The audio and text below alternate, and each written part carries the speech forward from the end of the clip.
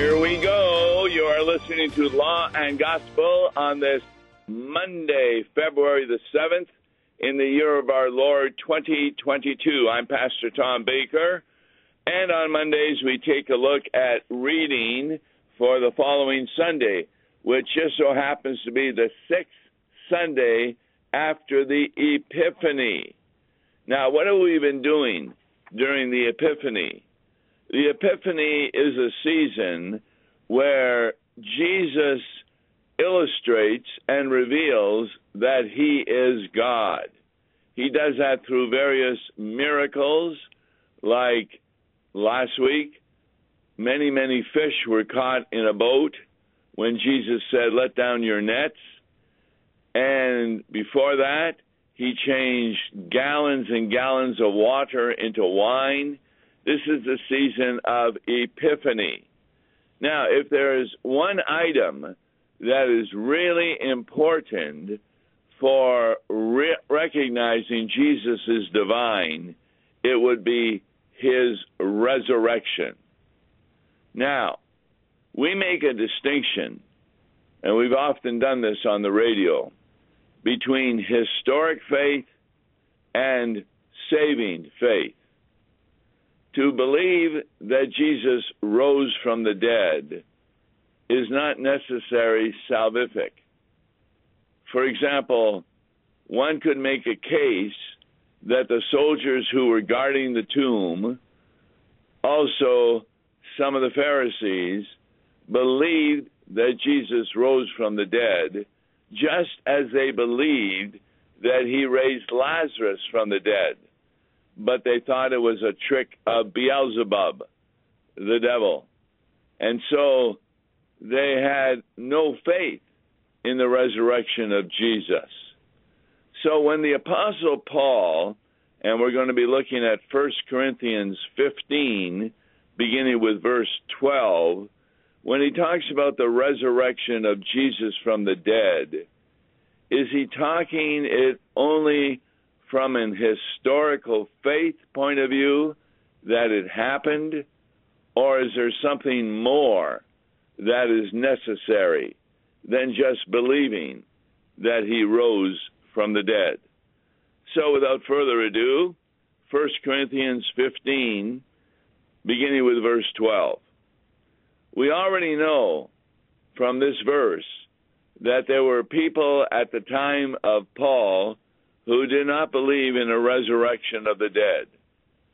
He says, now, if Christ is proclaimed as raised from the dead, how can some of you say that there is no resurrection of the dead? Now, we find this among many scientists today who are unbelievers. They can't believe that somebody can be raised from the dead. And so we're proclaiming, the church is, that Christ is raised from the dead. But as we're going to see, we're not proclaiming it simply as in his historic fact. There's something much more involved. And that goes on with verse 13. But if there is no resurrection of the dead, then not even Christ has been raised. See, that makes sense. If there's no resurrection of the dead, then Christ has not been raised from the dead.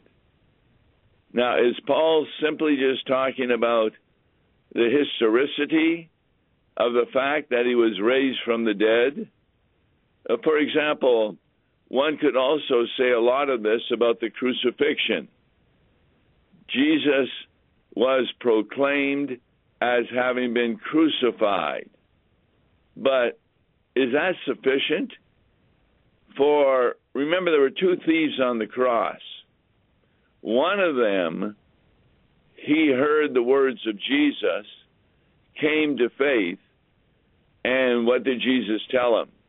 Today you will be with me in paradise. Now, what did he come to faith in? That Jesus was being crucified? No. The other thief knew that historic fact. He was also hanging on a cross.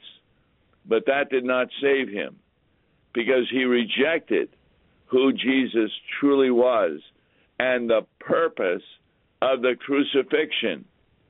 In fact, we find that that was even true among the disciples. They believed that Jesus had been crucified. Then what did they do? They went and hid in an upper room for fear of the Jews, because they thought they too would be put to death. Now, in reality, all but one of them, John, was put to death as a martyr, but that doesn't mean that that was going to happen immediately. It happened in some cases years after Jesus had been crucified. So, when we talk about this question I often give, if you believe that Jesus was crucified and that he rose from the dead, are you saved? And the answer is not necessarily, because we know the thief on the cross, one of them believed he was crucified. He saw him crucified. And some of the Pharisees got the soldiers to lie about the resurrection, saying that, well, his disciples came and stole the body. That's how much they did not believe of the true purpose of the resurrection from the dead. And that's what Paul gets into in verse 14. And if Christ has not been raised, then what? Our preaching is in vain, and your faith is in vain. Now, what's he talking about? He's not talking about that they preach that Christ just rose from the dead, nor does your faith have to believe he just rose from the dead. What else is there involved in preaching? As we did in yesterday's sermon and every sermon, the fact that Jesus rose from the dead preaches the forgiveness of sins. There is a promise connected to his crucifixion. There's a promise connected to his resurrection. There's a promise connected to his incarnation. There's a promise connected to the fact that he ascended back into heaven. And those promises are what saves us. Namely, we believe the promises.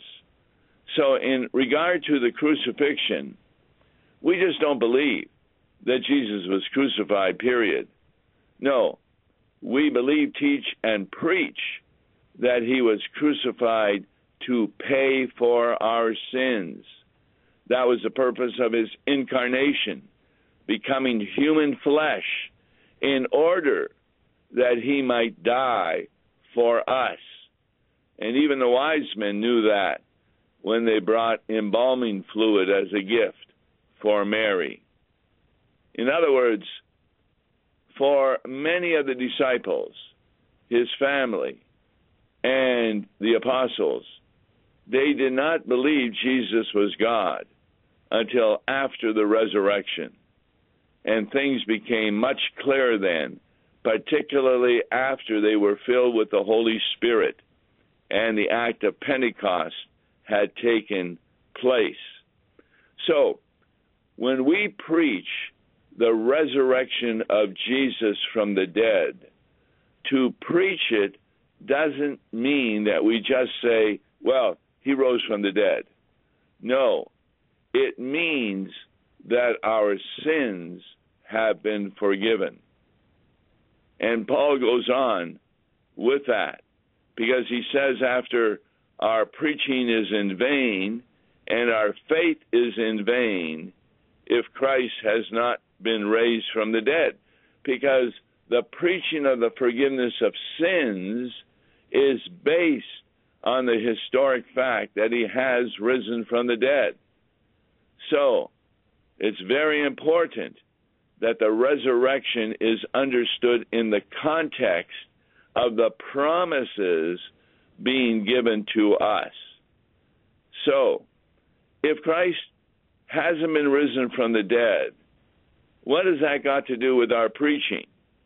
Verse 15, we are even found to be misrepresenting God because we testified about God that he raised Christ, whom he did not raise, if it is true that the dead are not raised. So, see, there's another ingredient to the resurrection of Jesus Christ. It's very clear that Christ did raise himself. He talks about, I have the power to let my life go, and I have the power to raise it up. Remember, he had this argument saying, destroy this temple, and in 3 days I will rebuild it. He wasn't talking about the temple that Herod had put up. He was talking about his body. Jesus is the temple of God. And remember, at the cross, the curtain tore open, which meant that God left the Holy of Holies and now comes to us, not through a Holy of Holies, but through our bodies when we are baptized, and Christ is now in us. So, if we're talking about this wonderful promise and their gift of the resurrection from the dead, we would be misrepresenting God if God the Father also did not raise Jesus Christ from the dead. This is very similar to creation. Who created the world? Well, there's no doubt that John chapter 1 indicates that nothing was created that was not created by Jesus Christ. But from Genesis, it's very clear that the Father also and the Holy Spirit also were part of the creation of the world. So while nothing was created except through Jesus Christ, the Father and the Holy Spirit cooperated in that creation. Similarly with the resurrection from the dead. Though Jesus raised himself from the dead because he is God, the Father and the Holy Spirit cooperated in that resurrection from the dead. So talking about the resurrection, we're not just talking about an historical event. Those who believe that if we can only prove that Jesus rose from the dead, then a person will have faith. But we've already seen the thief on the cross believed he had been crucified. A number of the Pharisees believed he rose from the dead, but they blamed the devil for doing this work. They did not recognize the true meaning of the crucifixion or the resurrection. We've talked about this for some time on Law and Gospel now, that it's one thing to have the Bible memorized, as did some of the scribes, but it's another thing to understand the insights of what you have memorized. And so a lot of times what a sermon is to do is give the insights as to why Jesus did what he did. We often use the feeding of the 5,000. Obviously, the people who were fed knew that Jesus had fed 5,000 men, not counting the women and children. But they didn't have the proper faith in what that meant. They thought he was a bread king. chased after him. They would love to make him king over Israel and get rid of the Romans, get nice houses, have all the food they wanted. And Jesus himself says, you saw the miracle, but you missed the sign.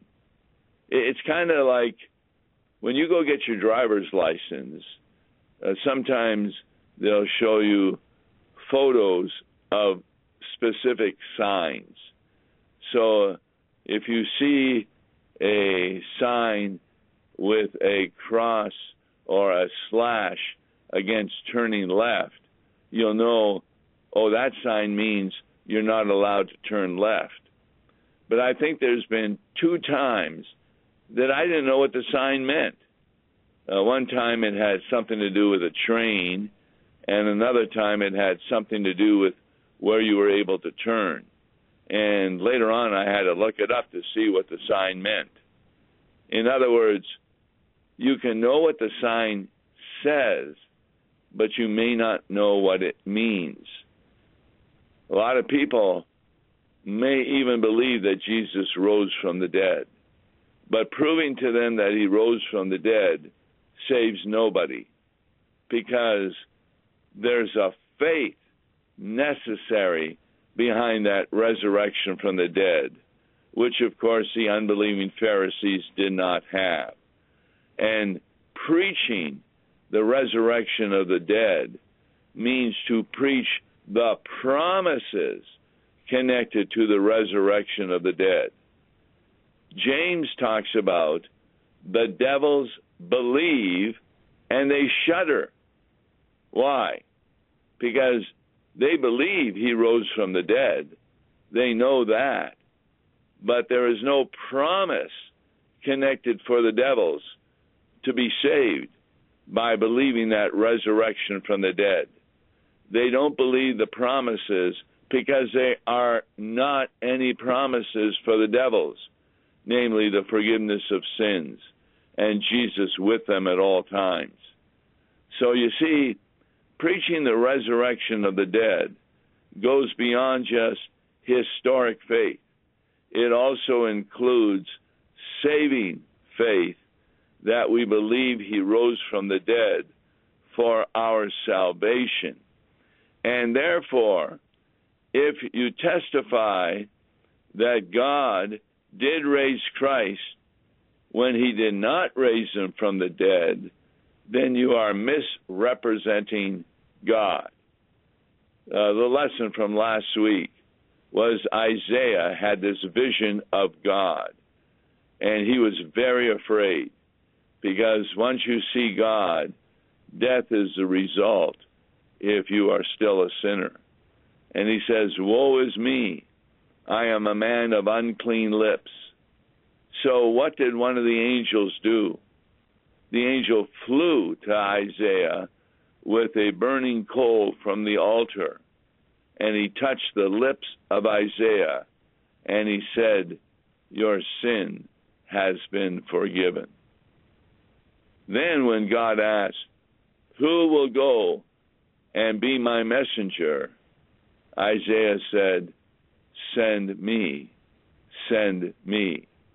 His whole attitude had changed, because he now understood that what Jesus was going to be doing is taking care of his sins, paying the price for the sins, rising from the dead. Those are the promises connected to the resurrection from the dead. In verse 17, Paul continues, and if Christ has not been raised, what's he going to say next? Then the crucifixion and the resurrection didn't happen? No. He says, if Christ has not been raised, your faith is futile and you are still in your sins. How do we understand that? Well, the faith, and that's the word for trust in the promises of God, well, that's futile. to believe that your sins are forgiven if Jesus is still in the grave. What's he doing in the grave? Well, he hasn't finished taking care of your sins. He has not been raised from the dead. He's still in the grave. And therefore, if he's still in the grave, your faith is futile. You may believe that your sins have been forgiven, but the guarantee for that forgiveness is that God the Father raised him from the dead. So the resurrection of the dead is an assurance to us, not that he rose from the dead, though we believe that, but that in that resurrection, it's a guarantee that our sins have been forgiven, that Christ's promises are sure, and therefore we are not futile in our sins. If you are futile in your sins or in your faith, it means that your faith is based on a false promise, namely that he was raised from the dead when he was not, and therefore you would still be in your sins. That's why Easter is so important. Not that the crucifixion is unimportant, but to believe that Jesus raised from the dead is to show that that's the purpose of the preaching of the raising from the dead, is that sins have been forgiven and the promises of Christ are yours. Now, there's another problem. If you don't believe that he rose from the dead, then those also who have fallen asleep in Christ have perished. You understand what Paul is saying? We have hope at a funeral because we know that those of our loved ones who believe in Jesus are with Jesus in the Spirit at the very moment that they died. And we have no fear that we will see them again when we die. And on Judgment Day, our bodies will be reunited with our spirit. These are all the items that are necessary for a faith that believes he rose from the dead. Not just historically that that's something that happened, but spiritually the promises of God came through. And therefore, if there's no resurrection from the dead, then those who have fallen asleep in Christ, and that's just a way of talking about those who have died here on earth, who are believers, then they also have perished. Verse 19 is really critical. If in this life only we have hoped in Christ, we are of all people most to be pitied. See, that's what happened with the feeding of the 5,000. They had a hope in Christ, but only for this life. They thought he would be a bread king. They chased after him. They assumed that he would defeat the Romans, restore Israel to its former grandeur. Well, none of that was happening. And even though they believed he fed 5,000 people, that he healed many, many people, that he changed water into wine, they still had not grasped the meaning of those events, that he is God and his promises are sure. So they had hope in Christ for this life alone, and they are to be pitied, because when you believe in the resurrection, you just don't believe that, oh yeah, he rose from the dead. No, you believe that in his resurrection is a guarantee that our sins have been forgiven and the promises of the Old Testament have been fulfilled. That's what a preaching from the dead means. So verse 20 concludes, but in fact, Christ has been raised from the dead. Now, does Paul stop there? No. He gives the preaching indication of why that's important. Because Christ has become the first fruits of those who have fallen asleep. First fruits is not talking chronologically, because even Lazarus was raised from the dead before Jesus was. But the condition of raising anybody from the dead occurs because Jesus and his resurrection becomes the condition. So, when someone says to you, oh, I believe that Jesus was crucified and raised from the dead, you need to ask some questions as to what they mean by that. Do they just mean historically that happened? Or do they understand the spiritual promises connected to that wonderful gift of his being raised from the dead? That's why the resurrection is such a wonderful event, why Easter is the high point of the Christian sermons. Tomorrow's Law and Gospel, we'll take a hymn, look at a hymn, Songs of Thankfulness and Praise, and tie it in to the resurrection of Jesus from the dead. Until then, God bless you.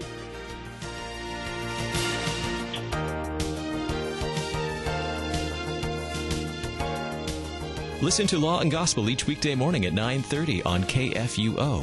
For a tax-deductible gift to Law and Gospel, please make your check out to Law and Gospel and mail to Law and Gospel, P.O. Box 28910, St. Louis, Missouri 63132, or call toll-free 1-877-267-1962.